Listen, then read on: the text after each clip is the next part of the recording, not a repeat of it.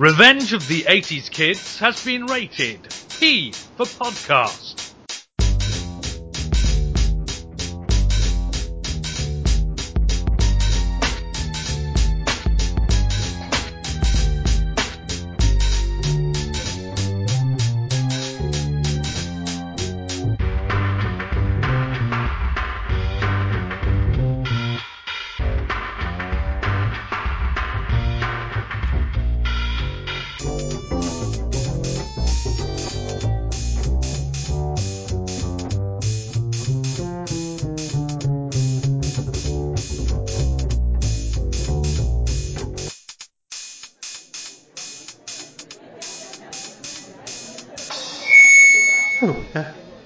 Is this on? Oh, good. Can you all hear me at the back? Oh, excellent. My fellow insane geniuses, we have a problem. Career opportunities are at an all-time low. Perhaps we shouldn't have counted on all those government grants for dark military R&D forever. But even in the corporate sector, usually a reliable, ethics-free safe space, they seem more content with simply making money than attempting to employ our obvious talents in the grand reshaping of the world as we know it. However, the problem cuts even deeper than that. Even the self-employed megalomaniac, secluded within the privacy of his own dungeon laboratory and working tirelessly to revenge himself on all those who laughed at his radical theories, has felt the squeeze. Genetically engineered creatures infused with some new and exciting form of science are just not that special anymore. Indeed, mutants these days are viewed as, well, just like any other human. And what good or evil they do with their great unnatural powers are down to the character of the individual who possesses them, rather than the slavish will of the one who made them. It's as if, once the inevitable nuclear holocaust was taken off the menu in terms of humanity's destiny, people just lost all interest in being scared of mutants. Despite the unwavering popularity of zombies in popular culture, people seem perfectly content with them just to kind of happen on their own, without any interference from a twisted geneticist bent on attaining immortality, or a dark master raising his undead horde with his witchcraft. Indeed, occultists in general are generally looked down on as nothing more than an antisocial version of the modern New Age practitioner. Before, in the glory days of satanic worship hysteria, masters of the dark arts were needed to summon demons, often after lengthy sacrificial ceremonies involving a full cabal of mindless followers, all with matching dark robes. No more. Demons just kind of pop up. In many ways, in the occult sector, Satan has simply cut out the middleman, ending a useful entry-level acolyte job position for many a young, talented madman whose only goal was discovering forbidden knowledge. This is why I, Professor Von Deathly Doom, am pleased to be your keynote speaker at this year's 2014 Frankenstein Expo, because I feel this is a vital time for us, now, more than ever. It is important for us to have an open dialogue about the challenges facing the evil genius career sector. First and foremost, I feel... Professor! What was that? Who dares interrupt my monologue? Down with this unabashed patriot! Protester. There's always more listener. Guards, seize her! What? No guards? Oh well, could someone please contact hotel security then? Our voices will be heard! I will be having a Q&A section later, where I will happily refute your pathetic morality. You want to know the real reason evil geniuses are dying out? You need to look no further than your lineup of speakers. How dare you? They are the cream of intellectual pragmatism. Yes, all white males. Where are the evil women?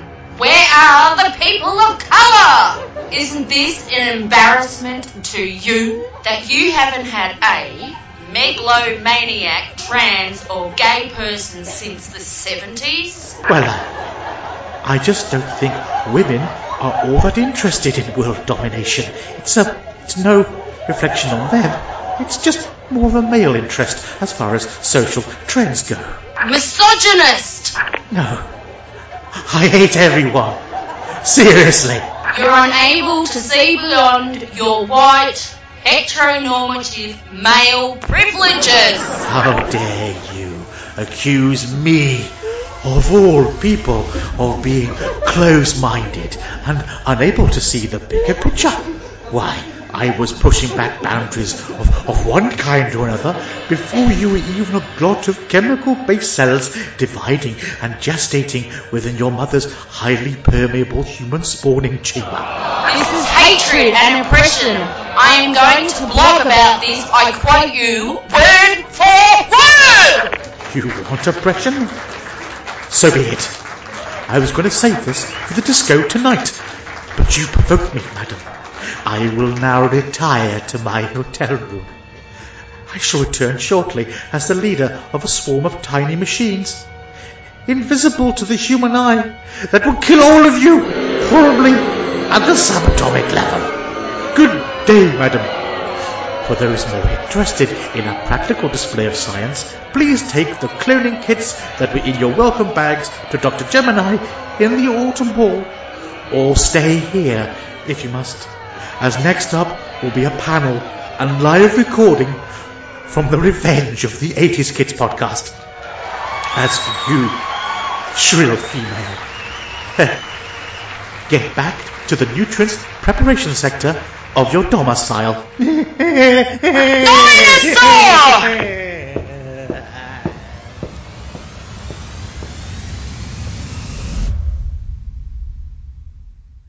So yes, it is true. Someone has released a large amount of 2,4,5-trioxin into the crypt of the 80s Kids, and we are here with our Halloween show. Personally, I'm feeling a lot better about the fact that last year we did the standard Halloween show, and now we are free to do whatever we want with our Halloween episode. Yes, indeed. So, in a Simpsons style, my name is probably my second name backwards is Drofflebats. So that's me, Leo Drofflebats, emerging from the crypt. And if you were in the end credits of The Simpsons at the Halloween time, Ian, what would your name be? Ian and the Unslain Caldwell, I think. That sounds pretty good. Ah, right. And Justin? I will be Justin. Why, gods? Why have you done this to me? So yes, and this Halloween we have come indeed to lament the passing of one of the central tropes, I think, of horror. Well, it is, of course, one of the central tropes of horror, because who are the big boys? They're Dracula, and we're not short on vampires. They might be a bit, tired from looking all handsome and being covered in body paint, but they're still there, and apparently they have fangs, and apparently they drink blood, but we're undecided as to whether that's a good thing or a bad thing. Frankenstein, that's the other one, and the other big boy, and whatever happened to Frankenstein, eh? Well, apparently they're remaking it, and again, because Universal, Yes.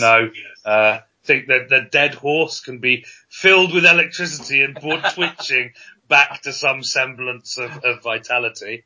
But yeah, we really are, I mean, Frankenstein has been done, hasn't it? But this is where we start, so, For the original mad scientist, he's pushing back the boundaries of things and doing something that hasn't been done before and expanding human knowledge. At the same time, he's enormously short-sighted because as soon as he gets to the he's alive moment, he doesn't know what to do with himself. In fact, he runs away in horror from the monster and tries to forget he'd ever existed. I mean, did you not see this would be the consequence of making a living thing would be that you would have a living thing? Well, I mean, the thing about it is, I think people of today's, I don't know where it is right now, but when I was a lad, Frankenstein made a monster, and then the monster went bonkers and ran away from Dr. Frankenstein, because that's the way that James Whale wanted it in the 1930s, and by God, that's the way he had it. Plus, Hammer had already had their crack at it, and it's pretty much the same. That he, you know, I suppose there was a point in the middle of the 20th century where Frankenstein's monster and zombie kind of were together in concept. That, of course, if someone were to, you know, bring the dead back to life using scientific stuff, that dead thing would be murderous and filled with rage and, you know, would go around killing things in a crazy way. You know, be a bit like, and of course the Boris Karloff version was a bit like the Incredible Hulk as well.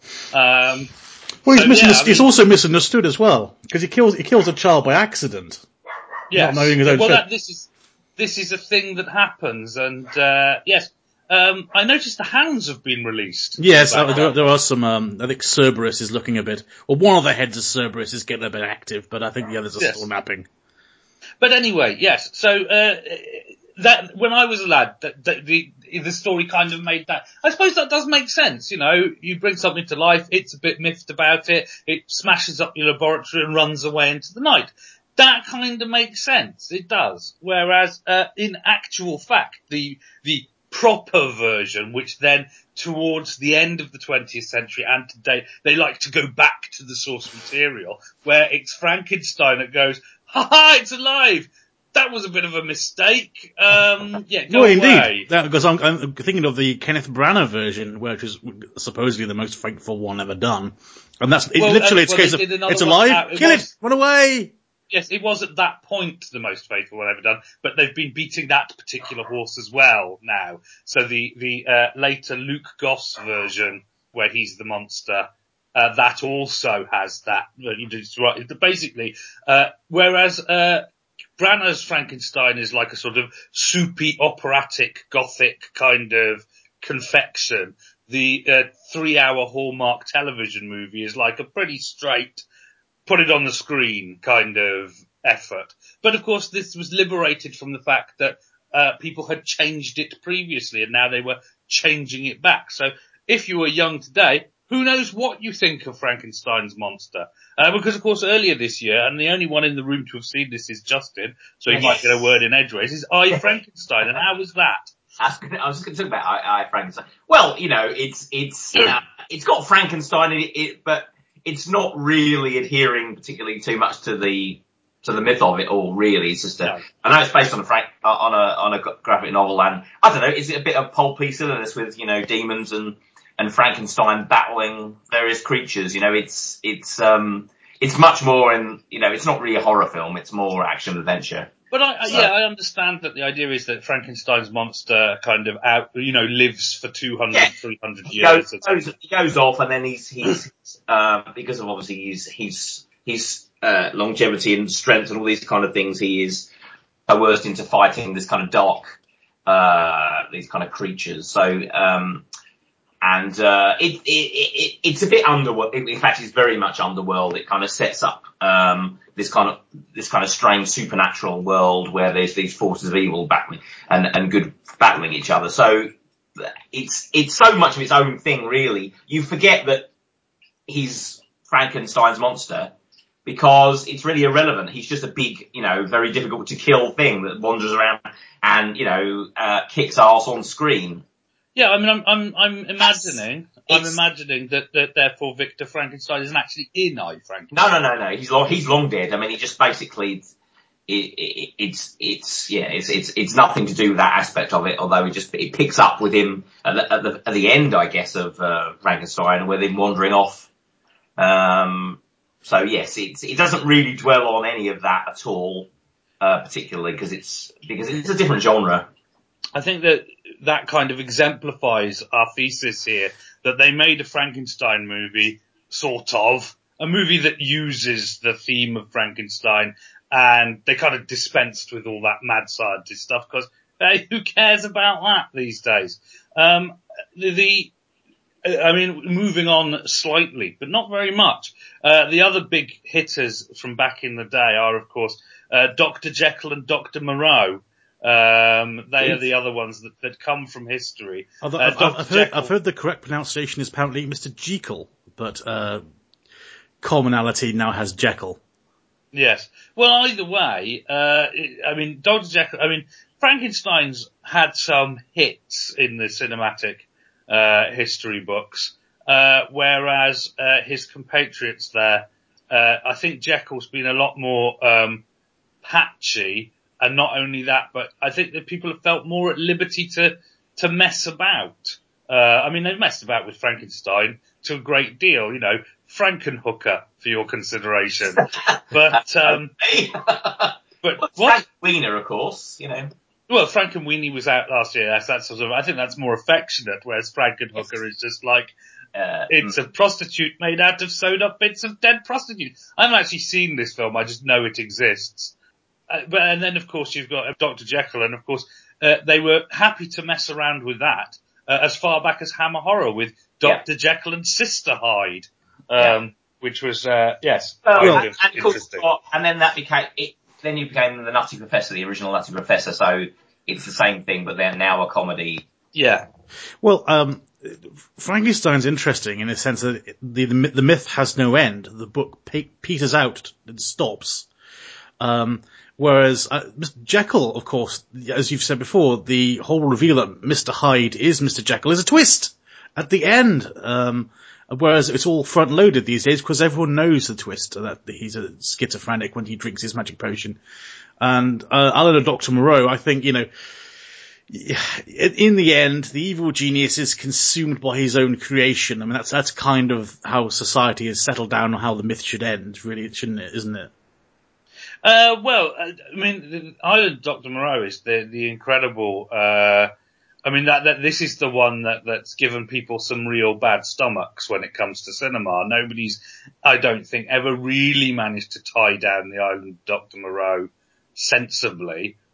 Partially because, back in the day when they had an appetite to take such things seriously, it was rather difficult to do the special effects. Yeah. Then, we fast forward to 1996 and of course, then we get that one with Marlon Brando and Val Kilmer in it.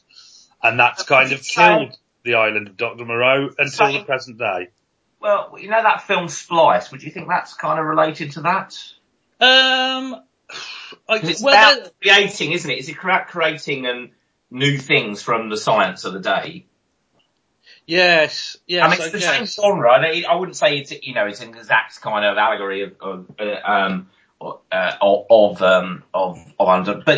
it's very much in that field. It just, obviously the tech is kind of newer. It's interesting that, now that you come to mention it, that Dr. Moreau is a mad scientist, whereas scientists like the pair in Splice are more a new trope that we've seen come up. Stupid scientists. Oh God. Scientists with, we're good at science, but we're not much good at thinking, which is what seems to have replaced the mad scientist. The point is that mad science is definitely mad. And as you said with Frankenstein didn't really think through what was going to happen after he created life from sewn up cadavers on a slab. But a task in which he was, or a mental feat in which he was superseded, in fact, by Frankenfurter, who knew perfectly well what he was going to do with his creation once he'd given it life. So there is that sort of thing of like, oh, it's the little things. I'm sort of mixing the mad scientist with the absent-minded professor. But, I just don't think that, I think that there's a difference between the two, because I think the idea was that in Splice, it's like they're technical whiz kids who are doing this new stuff, and then they behave in a completely moronic fashion. Whereas Dr. Frankenstein, is doing something so controversial that he's blinded to the consequences. Have you seen the Netflix original series Hemlock Grove? Some of it, yes. Well, certainly that channels a lots of different kind of horror tropes. But one of them, which becomes a kind of relevant the more you watch it, is the kind of mad scientist idea. And they do, in fact, have genuine bonkers, crazy, old-time scientists making all kind of genetic weird things. Yes. It's living on in TV now rather than films. Yeah, I mean, it is true. This is a good place to go into this diversion, that the mad scientist has sort of relocated a bit to television, Fringe being the obvious example. Absolutely. And Fringe, I mean, that's the thing about Fringe. Fringe is only as fresh as it is precisely because Walter had no competition. Yeah. Walter and William Bell had really not much competition in culture, as you know, in the mad scientist game. So having a television show with one every week is just like, yay, this is good. Well, I think, Walter, he would have been a villain of the week in an X-Files episode. It's the fact that he kind of got caught and is broken and is reforming that makes him interesting, because he's still coming from that evil genius roots, even though he's trying to be nice in his own ways. Absolutely. I mean, it just, and obviously, I mean, one of the things that they harp on, to some length is the connection to, the Ken Russell film Altered States. And it's like, let's drop a bunch of acid and get in an isolation tank and turn into amoebas. We still have brilliant scientists around in genres these days, but they're usually skewed as being socially awkward people, aren't they? The nerds. Well, yeah, and I don't think that's really where we're the center of the energy of the sort of archetype. The idea is, I mean, the reason that this whole subject came up in the first place is because I watched a double bill of Reanimator and Beyond Reanimator. Yes. And Jeffrey Combs in these two movies, and indeed in From Beyond, the other movie that's kind of a sideways sort of sequel to those, he distills that idea of the mad scientist to the perfect in Reanimator. Yes, it's always a disaster. He's always got his what he calls the reagent, and he injects it into a number of corpses. And the whole point is that even though each one is like murderous and insane and really difficult to kill thereafter, re-kill thereafter, and not exactly the idea of bringing the dead back to life as anyone else would see it. It's always like the corpse wasn't fresh enough, or I used too much, and he's just like, I want another one. I'll get it right, and just keep giving me the corpses, and I'll keep getting them, and one day it'll work perfectly. Well, you have to admit he's making good progress in terms of fighting back death, and some refinement is perhaps needed. Yeah, exactly. And that's the point about it, is that Reanimator is a film that features reanimated corpses, but it is not about reanimated corpses. It's about Herbert West. Yeah. And I think that's the point. The focus has somewhat shifted, because it's very convenient, in, for example, Resident Evil series of films, which is just an example plucked out of the air, really. But there it's like, oh yeah, government experiment. I mean, Return of the Living Dead series, the same. Government experimentation. Now, reanimated corpses! And they become front and center. Whereas in Reanimated, there is a whole thing of, why is he doing this? What is he getting out of this? So you're saying the evil genius has collapsed down into a MacGuffin? Yes, it's like that's how we got to the cool stuff with the exploding heads and the flesh eating, as opposed to, well, that's happening, but what's really disturbing is this guy just won't stop.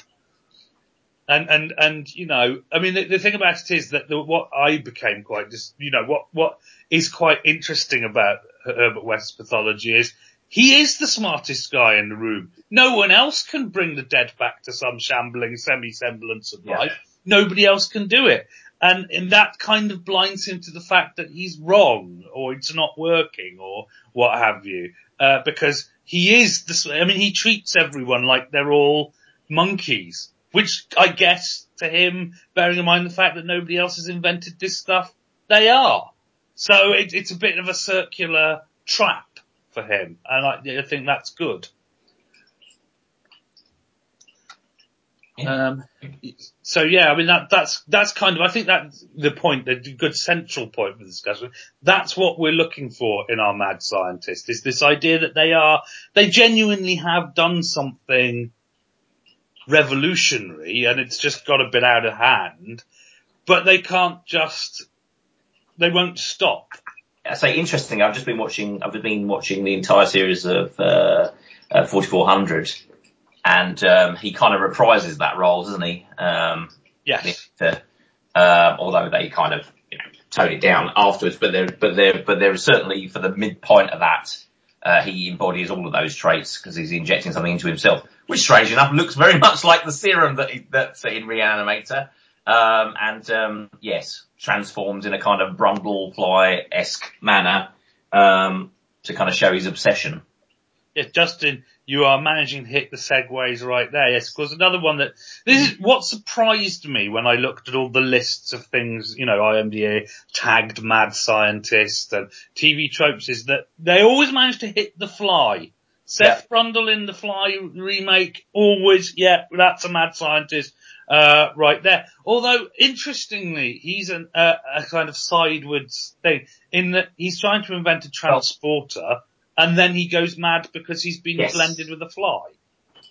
Yes, it's like he's not continually trying to inject himself with some kind of fly thing to make himself better in some ways. It's just, he does the thing at the beginning and then it's the transformation.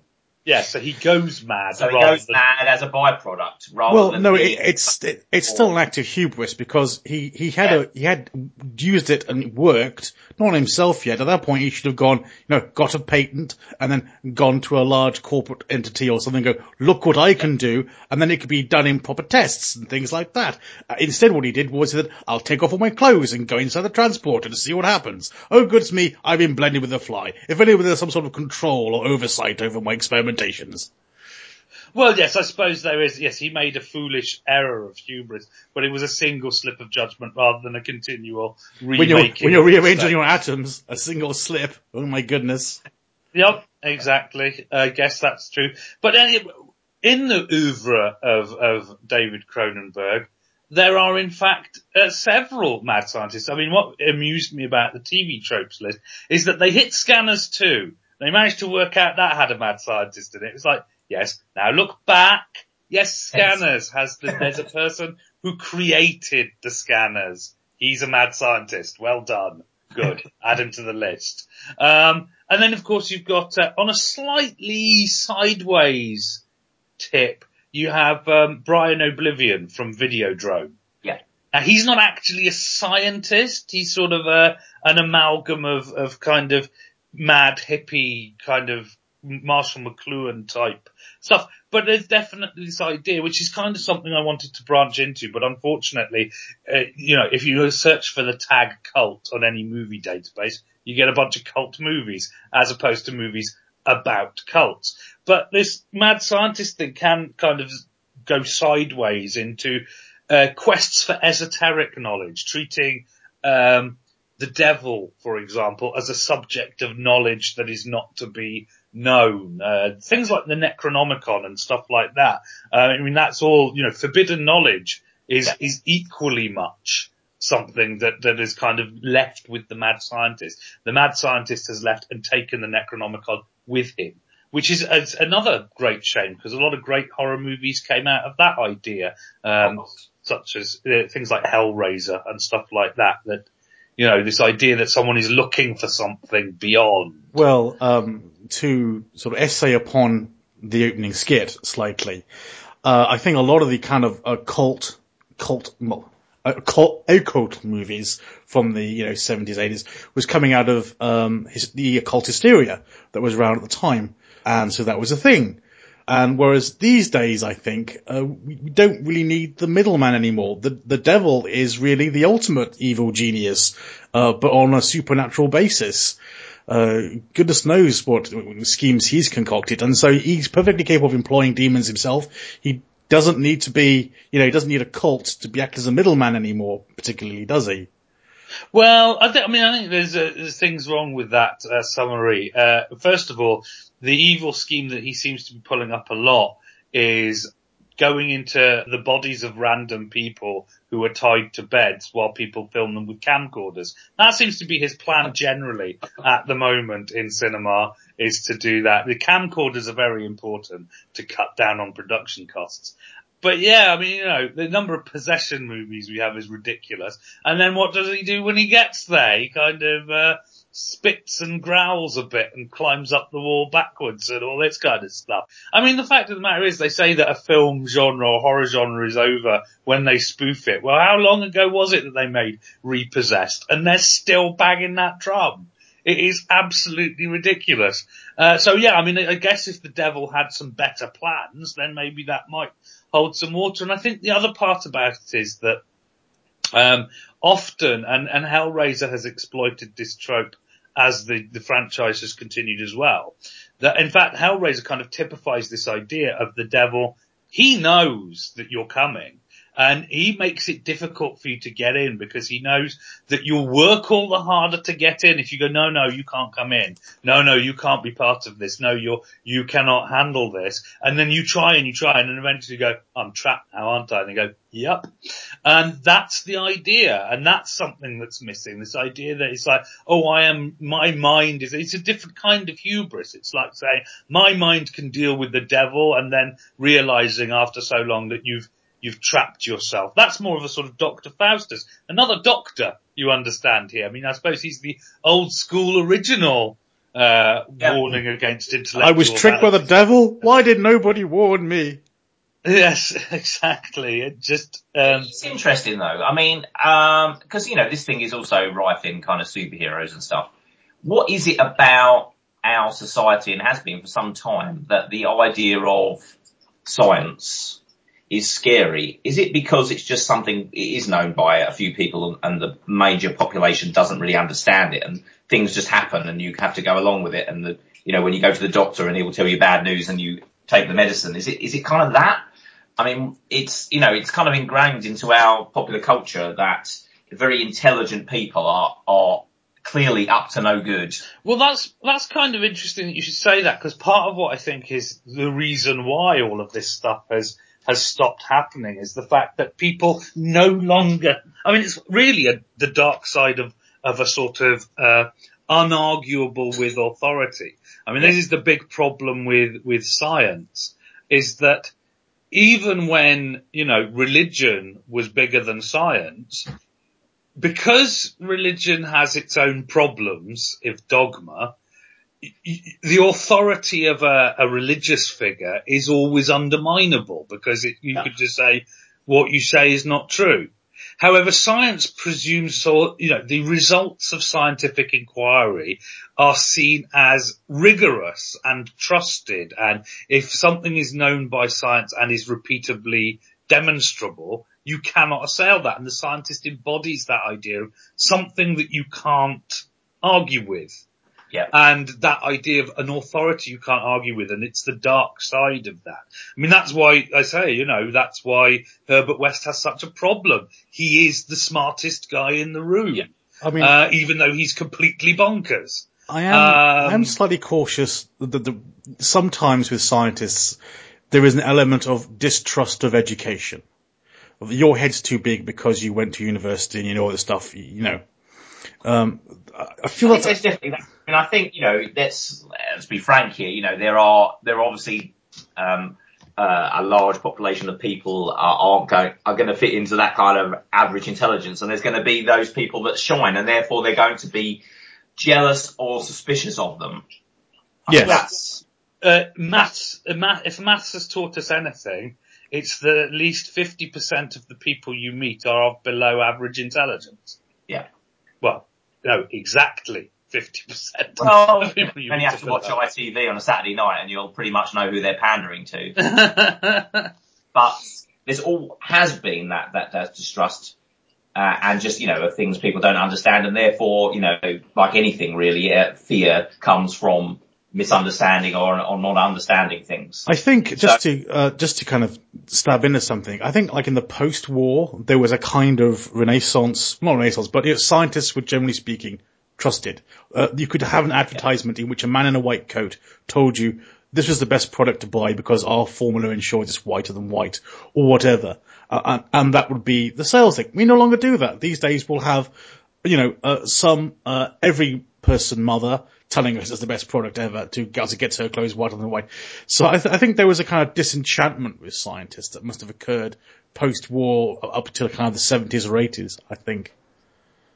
And these days, I think there's a bit of a thing where it's become part of popular culture. It's become known that if a scientist is paid by the tobacco industry to say that tobacco isn't that bad, they will construct experiments that show that, and then you kind of become disenchanted with science in a whole new way. It's like, well, then basically if you construct an experiment that tends to show X, then you'll get that result. And it's really about building a clever experiment, not about trying to prove any kind of truthiness inherent in the universe. And then, quantum physics also knocked, some science into a cocked hat. Like, there's things that are known in popular culture that scientists do not understand and are having a real problem with. And that, I think, has reduced the power of the scientist, as a thing. And so people feel a lot more comfortable with scientists when they learn they are fallible. I think that there are people, especially thinking of some of the New Age segment people who have co-opted sciencey sounding terminology, and layman is utterly unable to tell them apart. I think it's a very important role for scientists is explaining what they know and how they know it to people. Because, in America, half the people don't believe in evolution. They don't believe in evolution. Because the concept has just never been explained, and the people who are against it have free rein to talk about it. Yeah. I always think about that argument of like, look at yourself, you're like part chimp. Certainly with attitudes like that. But, yes. I think, sure. I mean, any product is going to be, any film, any kind of media is going to be affected by the context of the times. And I suppose that says a lot about our attitudes towards science at the moment, I suppose. Can I say, it was one of the most refreshing things ever that John Crichton from Farscape was sexy action man and a scientist. So often the scientist is not allowed to be the strong man or the hero. He's the boffin back at the office. So I was quite pleased with that in a sort of sciencey sort of way. Yeah, absolutely. Well, the other thing that your intro elaborated on was the idea of the kind of the more masculine role in traditional science treatment of mad scientists. Because are there many kind of female mad scientists in fiction? Well, the problem is that the archetype's been co-opted as a witch. Right. Yes. The wise woman. That kind of thing. The only sort of unethical female scientist I can think of is the one from Deep Blue Sea, who made the intelligent sharks because she wanted to cure Alzheimer's, and broke various ethical international agreements to do so. But yeah, do we perceive, is that a cultural thing that we perceive that, only men are able to throw away these conventions of morality at a whim? It's hubris, and hubris is seen more as a male character flaw, I think. Although, what we've just done there is thrown the doors wide open for, because, why can't a woman be blinded? It would certainly surprise you, wouldn't it? I mean, surely, if you wanted to totally do something that would fool the audience, you would set up something and you would choose characters that traditionally haven't had that role before, and then put the spin on it. But in fact, they're up to some nefarious thing. Let's turn to Mr. Whedon, Joss Whedon, who, of course, in the fourth series of Buffy had some sort of institute run by a mad scientist woman, didn't they? Yes, the Initiative, as it was known. Yes, the thing about that was it wasn't really, Yes, she was killed and supplanted by a Frankenstein monster, I know, but... Yeah, there was a Frankenstein monster type thing. I suppose that was kind of an attempt, to sort of stab in that direction. But, really, we don't have a female equivalent of any of the previously named doctors of various types. I don't know if it was before the podcast or whatever, but we were talking about Splice earlier. That's right, when we talk about Frankenstein. There was a man and a woman who were developing genetic stuff. It might just be the fact that, society is still pretty sexist in a lot of things and finds the whole idea of, the woman as the smartest person in the room to be challenging. I don't know. I mean, I hate to think that would be the case, but I can believe probably that some people would think that. I think it's also the fact of trying to write, as a writer, if you're a writer, I mean, let's face it, Mary Shelley, a woman, wrote Victor Frankenstein. It's like, how many? Yes, I'm a woman, and even I can't see women doing this. Female doctors were a bit more of a rarity back in her day, weren't they? I guess, but I mean, I think you have to take that with the context of the time, but certainly not now, and there's no justification for it now. Or black or Asian no, I mean, mad there's no scientists. justification for it, except writers going, I'm not sure I can wrap my head around this. And that's what the barrier is. I'm sure that somewhere there is someone who can, but they just haven't. So go to it. If you are listening to our podcast, we want to see that female mad scientist story as soon as possible. Yes, follow your dreams. Because if we're going to say, I mean, this is the thing. Well, to exemplify how we feel about mad scientists today, and I definitely said this before the podcast, not during what we're saying now, we only have to look at, I think, the key example in modern cinema of what's happened to the mad scientist is the Human Centipede. Yeah. He's not a mad scientist. He's a scientist who is mad. Yeah, I mean, it's like, Frankenstein trying to bring life back to the dead. Dr. Jekyll trying to unmask man's true potential through chemistry. And Dr. Moreau trying to mine the annals of evolution to bring forth new sentient life onto the planet. The dude from the Human Centipede, he's sewing 3 people together for no reason whatsoever, other than it's a bit gruesome.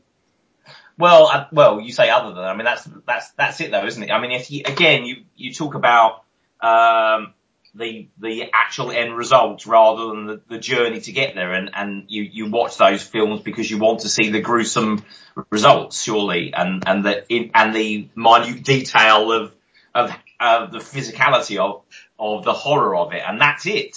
But I think that, cares about what the science is doing or why they're doing it, and you certainly don't follow them. You would just see them as the problem that the heroes have to escape from, and that's it. There's no in-depth look at why or even made a point about why that would be happening. Yeah, I think that's just the visceral nature of it. The nastiness of it. I think there's a general thing where people who have seen the Human Centipede are like, you know what, for something so gruesome, it's kind of tedious, which it kind of is. And that's the point. I think that's the point. I think the point is that you suddenly realise this is not happening for any reason. It's just happening.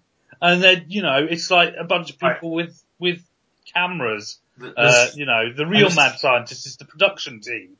The sequel, which I don't really watch these films, but the sequel, I understand, has removed the mad scientist completely because it's like a copycat thing. Someone's just following in a meta sense, following the original film and doing what they do. So that's exactly. Not even it's like, so that's not anyone, is it? I mean, therefore it's absolutely saying, well, it's just about the result. It's not about why anyone does anything. So I mean, I think that we've followed the journey to the present day and said, we're going to open up a telethon line now for you to all ring in and pledge, £2 a month to help revive the battered corpse of the mad scientist. Because the mad scientists. We were even saying that if there was a film that needed a mad scientist, it was Prometheus, which it does amazing dodges, swerves, ducks and dives to avoid, because if you put a mad scientist in there, it all would have started to make a bit more sense, probably, but there were none. There's no reason why the archetype shouldn't exist now, because look, you've got the internet. People have access to information that they hitherto have been difficult to get hold of. So anyone possibly could, in terms of fiction, be studying all kind of things for their own purposes and if it's just a matter of time or money, then you can build a theme park full of dinosaurs. Indeed. And no, but the science is a stage where, there are lots of ideas going around of what is possible, what it in fact even means to be human, and what we might do to ourselves on the genetic level, etc. So there's all kind of things going around. You could take up the baton of what Fringe was kind of, working with, and there's no reason why that shouldn't exist. It's just clearly there's something in the society at the moment, something that the filmmakers don't particularly want to dwell on. They're not interested in that archetype. If I look at what gets made as horror movies these days, I mean, we've already lamented the large amount of sparkly vampires and possessed people. But there's also this idea of random people with a video camera, often holiday makers, because where do people use camcorders? Oh, when they're on holiday. And this idea that, all of that kind of stuff. In preparation for watching this show, I watched the remake of The House on Haunted Hill from the mid-90s. Yeah. And that was like, you could really see the beginnings of this idea of just like the mad scientist as a MacGuffin, a reason for things to happen, as opposed to the centre. Because Jeffrey Combs was in it for all of like 3 minutes, getting killed by lunatics. And then the rest of it was just, it just didn't actually proper up a kind of a thing. It's a bit of an indictment of Hollywood now. But I think that, for the mad scientist to actually be a proper kind of archetype, you have to follow them, right? I mean, this is not an antagonist. You have to follow their story and their descent into madness. And mad scientists are not, early 20s photogenic people. And these are the people that you follow whenever you see a horror film these days. Well, you say that. I mean, not that Jeffrey Combs was ever more than fascinating, I suppose. I guess even he wouldn't object to that. But he wasn't very old when they made Reanimator. I mean, he's not. He's not, however, the kind of character. It's more about, it's not just a look, but it's the fact that they represent, young, stupid people who go somewhere and horrible things happen to them. Yeah, in the original Reanimator, of course, he's there as the kind of nerdy one who cramps the style of the, Apollonian, blonde doctor who he shares a house with, is like, that creepy housemate you've got, which, so even in the 80s, they kind of had these issues to deal with, and they bloomin' well dealt with them, as opposed to now when there's just like, no, what is the point of having people who are just interesting to watch? Who wants to watch people who are interesting to watch at the cinema? Exactly. You want to see Megan Fox. That's what you want to see. That seems to be. I imagine it's what's killing that, I would say, which is terrible. I think you would have to leave it you have to move away from mainstream horror that is churned out, full of these kind of, the kind of modern archetypes, and you'd have to look to more experienced directors, and there's nothing stopping them doing stuff with more substance. Indeed not. It's just the fact that, this is one of the things, horror generally has a problem in that, you don't have to write a very good horror movie to make money. In fact, you can write a bloody awful one and still make some money. So where's the point of writing a good script and making a good movie? It'll make just as much money as just half baking the whole thing. I think the evil genius these days, the trope is problematic because it's seen as a cliche, perhaps. I think it's been seen that way for long enough that if you did it now, it would seem quite fresh. Yeah, I think that we've got to the point now where if somebody actually because that's one of the things that occurred to me about watching Reanimator, was like, gosh, I haven't seen a film with a character like this in it in ages. Ages and ages. So it's waiting there, and let's forget, the devil in the sense of, possessing people and being fairly boring. The devil's gone really boring at the moment, hasn't he? Really? It's been a long time since Devil's Advocate, you're quite right. He's going for more cheap thrills now, rather than, the centre of all evil. Exactly. Basically he moves furniture around. Yeah. So, the devil, a diabolical white van man. who will break your china in transit. I mean, that's. But there's no reason why, the mad scientist archetype, he's not going to look like, this kind of guy in a white coat and, crazed hair and laughing maniacally. But you can be he can appear in various, or she can appear in various guises, without screaming, I am insane, initially, it's just, there's no reason why it can't exist in films these days. It's a hard enough job just to get scientists portrayed accurately in films these days. Look at Prometheus. They're all called scientists, but who actually there acts like a scientist? Ooh, we've got an alien head. Quick, let's jiggle with it until it explodes. Well, I guess we're not donating that to the Smithsonian anymore, are we? But, we've got some big ideas in science. We've got the Hadron Collider. We've got real science is fascinating. You could weave in, something that actually seems quite realistic and not, Hollywood kind of, and yet, if you sow the seeds with something darker and, more sinister at work, could be quite fascinating, but, so far no one's particularly done anything with that. It is quite weird that, at a time when in the world of, general geek culture, Lovecraft has never been bigger, really. His star is still, to my mind, still rising. Yeah. We haven't still got to the point where we haven't really seen a true adaptation, have we? Not something like from Hollywood, like a massive. Well, like I say, the closest thing, and it's what you could do with that now, it'd be incredible. You could see Cthulhu on the screen. You could see these terrible things that you could only imagine, when you were reading Lovecraft. This is a possibility in film, and yet. Unusual as it is to plug another podcast, after our top 5 revelations, although purely obviously by coincidence, a podcast called Junk Food Cinema is spent October doing underrated horror of the 90s, the second episode of which was all about In the Mouth of Madness. And again, they said watched this week. Yes. Right. And it but it's good. Yeah, it's amazing. That is the closest thing to H.P. Lovecraft without actually being a direct adaptation of a story.